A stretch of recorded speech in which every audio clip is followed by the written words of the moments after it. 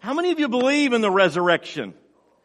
Yeah, praise God. I'm not going to ask you to raise your hand for this next question, but I'll bet it would be just as unanimous. I wonder how many of us know somebody that doesn't believe in any resurrection. You see, my friends, that really divides all of humanity into two very different groups. In fact, it divides for all eternity. It's always been that way. It was the same 2,000 years ago, and this morning we're going to see that that is indeed the case. And so if you have your Bibles this morning, I invite you to open them to the book of Acts chapter number 23. Acts 23. We've been following Paul throughout this book of Acts. We've been tracing him. We started out in Acts chapter 1 a long time ago, and we're nearing the end now of that book. But a few Sundays ago, we saw Paul arrive back in Jerusalem. He had just finished up his third missionary journey. He gave a report to James and the other early church leaders there. And in an attempt to bring unity between Jewish and Gentile Christians, Paul goes up to the temple to satisfy some Jewish regulations. He gets arrested while he's there. He gets falsely accused of bringing a Gentile into an area that only Jews were allowed to be in. Now, the mob just about tore him apart. But the Romans, actually, of all people, come to his rescue. And as he's being carried away, he asks for the privilege to be able to speak to the Jews. He does that on the steps there of the Antonia fortress. And he get to one point where he mentioned the Gentiles and things go crazy again. So they take him inside the barracks. They take him in towards the prison. And as he was about to be flogged, he mentioned his Roman citizenship. That spared him great pain. The Roman commander Claudius Lysias then attempts to discover just what crime causes him to be in so much trouble. And then he comes up with what he thinks is an ingenious plan to figure that out. He will have the Supreme Court of the Jews, the Sanhedrin, examine him and determine what those charges are. To find out what happens, if you're able, I invite you to stand to honor the reading of the Word of God this morning. We're going to begin in Acts chapter 23 and verse number 1. Hear the word of the Lord. Paul looked straight at the Sanhedrin and said, "My brothers, I have fulfilled my duty to God and in all good conscience to this day." At this, the high priest Ananias ordered those standing near Paul to strike him on the mouth. Then Paul said to him, "God will strike you, you whitewashed wall. You sit there to judge me according to the law, yet you yourself violate the law by commanding that I be struck." Those who were standing near Paul said, "You dare to insult God's high priest?" Paul replied, "Brothers, I did not realize he was the high priest, for it is written, 'Do not speak evil about the ruler of your people.'" Then Paul, knowing that some of them were Sadducees, the other Pharisees, called out in the Sanhedrin, "My brothers, I am a Pharisee, the son of a Pharisee. I stand on trial because of my hope in the resurrection of the dead." Keep your Bibles open this morning. We'll be back to this. God, I invite your presence today. I invite your Holy Spirit to help me to be able to speak it in a way that's clear. Father, in a way that is true and faithful to your word. And Father, I pray that you would help us each to hear it, to receive it, and to act on it. We ask it in Jesus' name. And everybody said, amen. You may be seated this morning.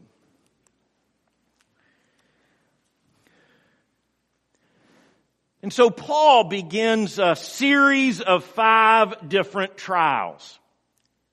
Just as the Lord Jesus Christ had 5 different trials, so does the Apostle Paul. Paul has one before the crowd that he's already had. He has one before the Sanhedrin, which he's involved in right now in today's reading. And then he has 3 before Roman rulers. The parallels between Jesus and the Apostle Paul in this regard are very striking. Both of them were accused by false witnesses. Just as Jesus was found innocent 3 times by a court of law, so too was the Apostle Paul. And just as Jesus was consistently condemned, so too was this faithful apostle. Now, Paul did have an advantage that Jesus did not have, Roman citizenship. That spared him a great deal of pain, as we saw last week. It spared him instant death, which of course Jesus did suffer. So Paul appears before the Jewish Sanhedrin. The Sanhedrin is the supreme court of the Jews, made up of 71 Jewish leaders. You talk about court packing. 71. This group was very powerful. They were second only to the Romans. It was made up of two major groups, Republicans and Democrats. No. But it was just that bad. It was just that bad. In this case, it was the Pharisees and the Sadducees, and they hated each other every bit as much, if not more, than those two parties do in D.C. today. The Sadducees, they were the elite. They were the upper crust. They were the wealthy priest. While the Pharisees were more of the people's party. The Pharisees actually developed a lot of the different rituals that the Sadducees had to carry out, much to their disdain. The Pharisees were widely respected. A lot of the people revered them, while the Sadducees were not very well liked. You begin to get the picture of these two very different groups. Josephus says that the two different parties actually started throwing rocks at each other during one of the meetings of the Sanhedrin. I'll bet they put in stone detectors before their next meeting. So the high priest, he was the chair of this board. He attempted to ride herd on the group, although he was still a very biased Sadducee. The high priest at this particular time was a man by the name of Ananias, not to be confused with Annas, who was the high priest when Jesus was tried, or the other Ananias that gave Saul back his vision to become Paul up in Damascus. It was his other brother, Daryl, right? This Ananias was quite a piece of work. Various writers call him corrupt and so greedy that he actually stole the tithes that belonged to other priests. Can you imagine that? The Archaeology Study Bible says he was cruel and violent. Josephus, the historian, tells us he was quick-tempered. Yes, this man is the high priest. The most important and influential religious leader in the entire Jewish nation. Many Jews hated him so much. During the Jewish revolt that broke out against the Romans about 10 years after today's message, it was in 66 AD, Ananias, the high priest, actually hid in Herod's palace. They found him and he was assassinated by his own people. This man was quite a guy. So Paul begins his defense before this group by stating his good conscience before God and men, at which point he is immediately slapped on order of Ananias, the high priest. Everybody say, ouch.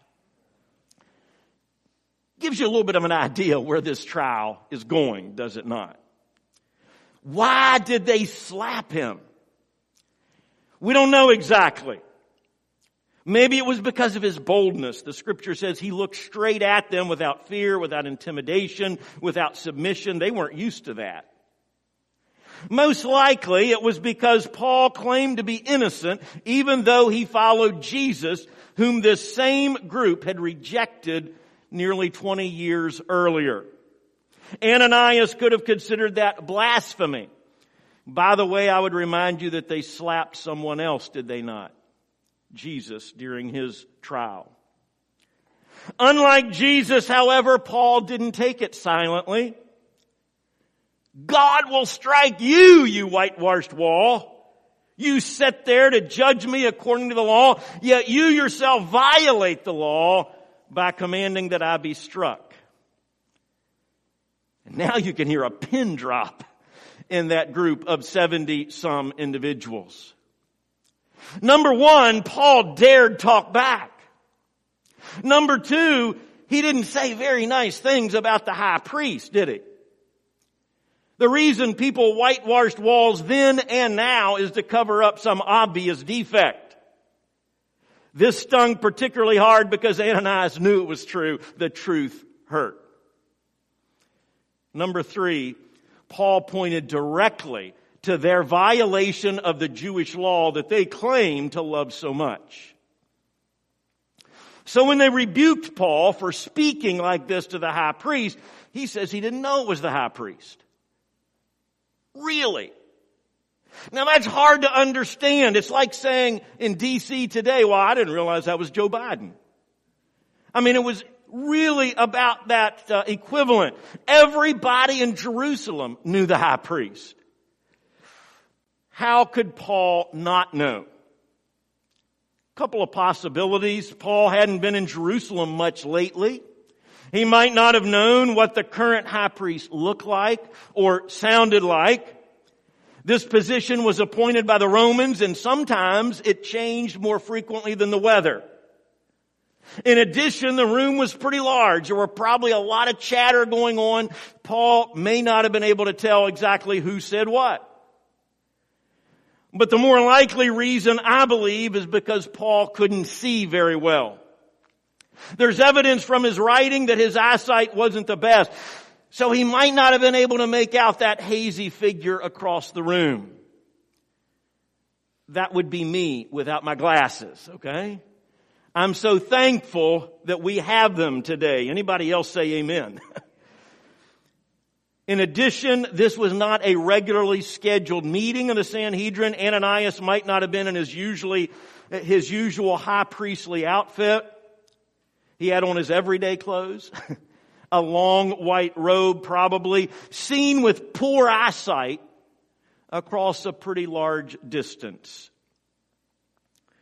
But instead of justifying himself, like I probably would have done, Paul uses the same thing he just quoted to condemn and to judge the high priest, to judge himself. Everybody say the scripture.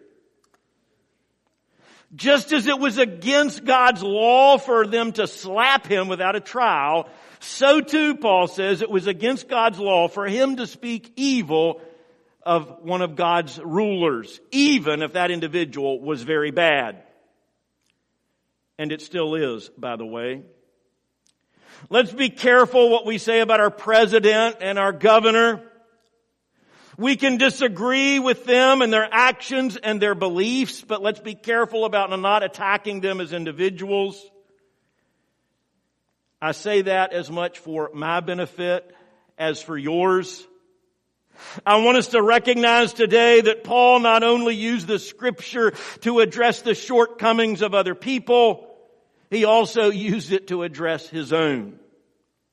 Far too often, I'm afraid, we only want to use the scripture to judge somebody else. We fail to let it judge ourselves. Paul realized something my daddy told me a long time ago. It's a poor ruler that doesn't measure both ways. And so Paul not only measured the high priest with the law, he also measured himself with that same law. But his next move is genius.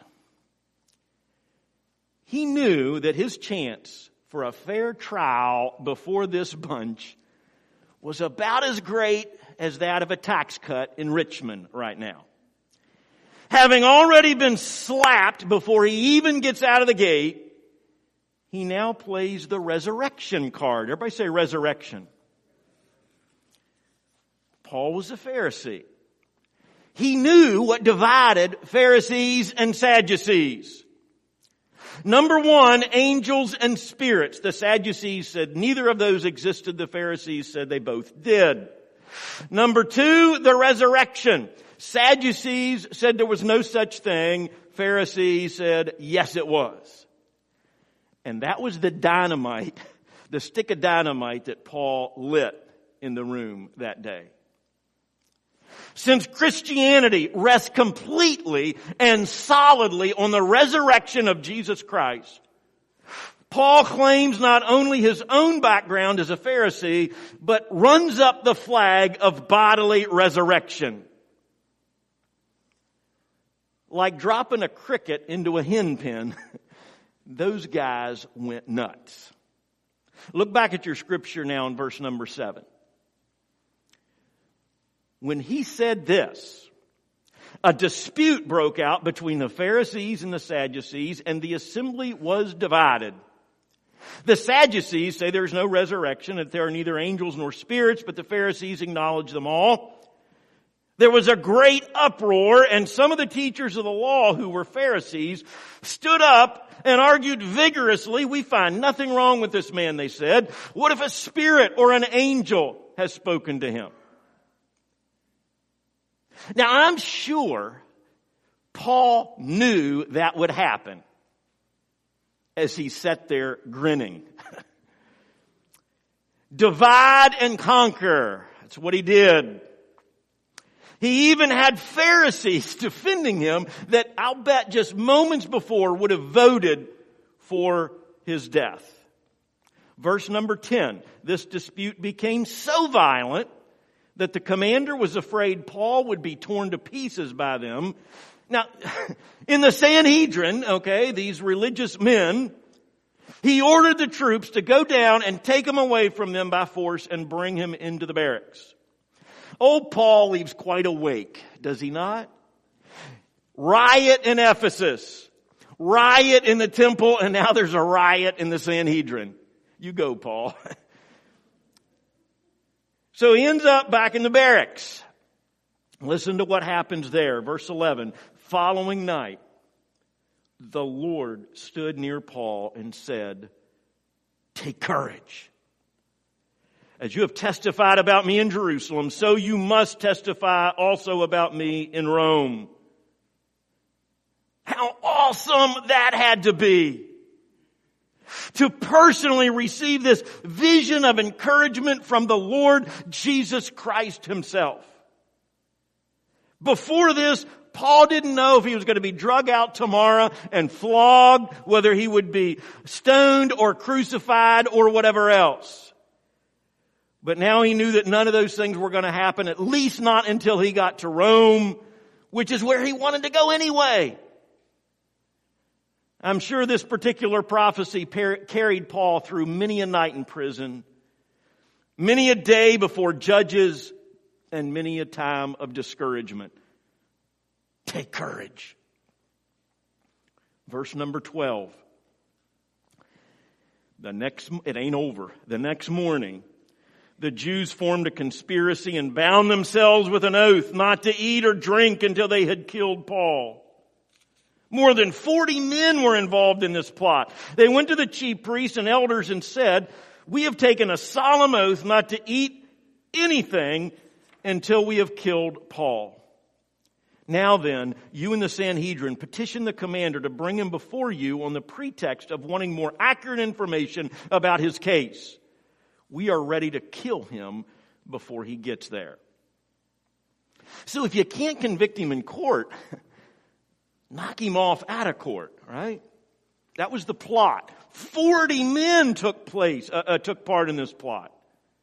Probably zealots, which was yet another group of Jews. They banded together to kill Paul, and they were probably prompted and funded by both the high priest and the Sadducees. Get him into a narrow alley where very few of the guards would be, and we'll take him out. So they swear an oath not to eat until it was done. I often wondered if they died of starvation because they didn't get to do this. No, actually not, because the Jews would often let you out of a vow for very, very minor issue, especially if they liked you. And they liked these guys. So how does God get Paul out of this one? Keep reading, verse 16. But when the son of Paul's sister heard about this plot, he went into the barracks and told Paul. Then Paul called one of the centurions and said, "Take this young man to the commander. He's got something to tell him." So he took him to the commander. The centurion said, "Paul the prisoner sent for me and asked me to bring this young man to you because he has something to tell you. And so he does. God was going to keep the promise that Jesus made to Paul the night before, Jewish terrorist notwithstanding. It just so happened that Paul's nephew heard about this plot. I don't think it was just so happened, do you? Paul came from a family of Pharisees. It's possible that Sis overheard something. Warren Wiersbe says, wives do chat with each other. So do husbands, by the way. Notice too that Paul doesn't just trust God. Well, God said He'd take care of me, so I'll just sit here. He did trust God. But he also used some common sense. He took some action. Just because we have faith doesn't mean God doesn't expect us to use our brains. God gave us those for a reason. He gave us common sense. Let's use it. So Lysias now realizes he's got to get Paul out of Jerusalem and fast. If a Roman citizen dies on his watch, he's in big trouble. So verse 22, the commander dismissed the young man and cautioned him, don't tell anyone that you have reported this to me. Then he called 2 of his centurions and ordered them, get ready a detachment of 200 soldiers, 70 horsemen, and 200 spearmen to go to Caesarea at 9 tonight. Provide mounts for Paul so that he may be taken safely to Governor Felix. Old Lysias had seen enough by now to know to take any threat seriously. And so he does. The plot and Lysias' response to that plot speak about the instability of Jerusalem at that time in spite of Roman occupation. He wastes no time in smuggling Paul out of the city. He assigns no less than 470 soldiers to keep him safe. One man needs 470 soldiers. That's about half of all the Roman troops assigned to Jerusalem at the time. The size of that group indicates how much danger Paul was in. Lysias, he wasn't about to take any chance. He was determined to keep Paul safe. There's a verse in the Old Testament, Job chapter 5, verse 12. I love this verse. It says, God thwarts the plans of the crafty so that their hands achieve no success. Amen? God was thwarting those plans of those evil men that were determined to get rid of Paul. He still does that today, my friends. So we're going to catch up with Paul again next week. All right, we'll entrust him to those 470 to take good care of him until we get back. But what are the lessons for us today? It's a historical account. But we also learn that all Scripture is God-breathed and useful for teaching, correcting, rebuking, and training in righteousness. So what are the lessons? First of all, there is a lesson from Ananias, of all people, the high priest. He didn't act much like a high priest, did he? Some commentators even believe that Paul was being sarcastic when he said, I didn't recognize you, because his actions were so inconsistent with his office. I don't buy that. I don't think that's Paul's character. I don't think that's his normal way of response, especially when he responded with confession and humility after being corrected. But Ananias did ignore the very law that he was supposed to not only teach, but live out. Made me wonder about you and me. Do we look and act like the Jesus we say we represent? Would others have reason to look at us and call us whitewashed walls? Do we have a thin coat of Christian paint over top of a heart of wickedness and evil? If so, let's repent of that before it's too late. None of us are perfect, obviously, but that is our goal. He says, be perfect even as I am perfect, the Scripture commands us. Second lesson, let's also notice God's encouragement to Paul in the middle of a great trial. In a crowd this size, I would bet money that some of you are going through a tough spot right now. I don't know what it is, but I would bet money that's the case. You're not in jail, but sometimes you feel that way.